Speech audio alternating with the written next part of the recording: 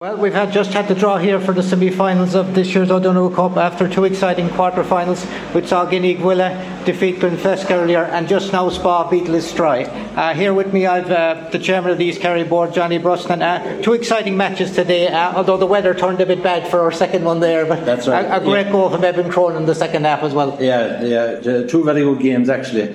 Yeah, the first one was in Guinea-Gwilla and Glenflesk. An outstanding game of football, played in the best sporting manner. Yes, and Guinea-Gwilla pulled through in the finish. And we saw Spa win we saw Spa here and Listry. Another great game under terrible conditions. The second half, both teams gave it well, kept going up. They did. Played outstanding, both teams.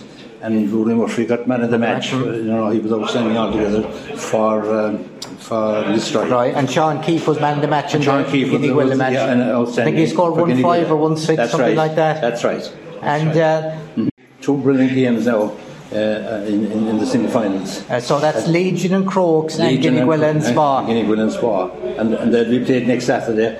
Times to be fixed. Yeah. Well, thanks to Johnny for his time there after the draw, and all on again next weekend. Thanks very much. Thanks, Johnny. No, thanks. Thanks for listening. Good luck.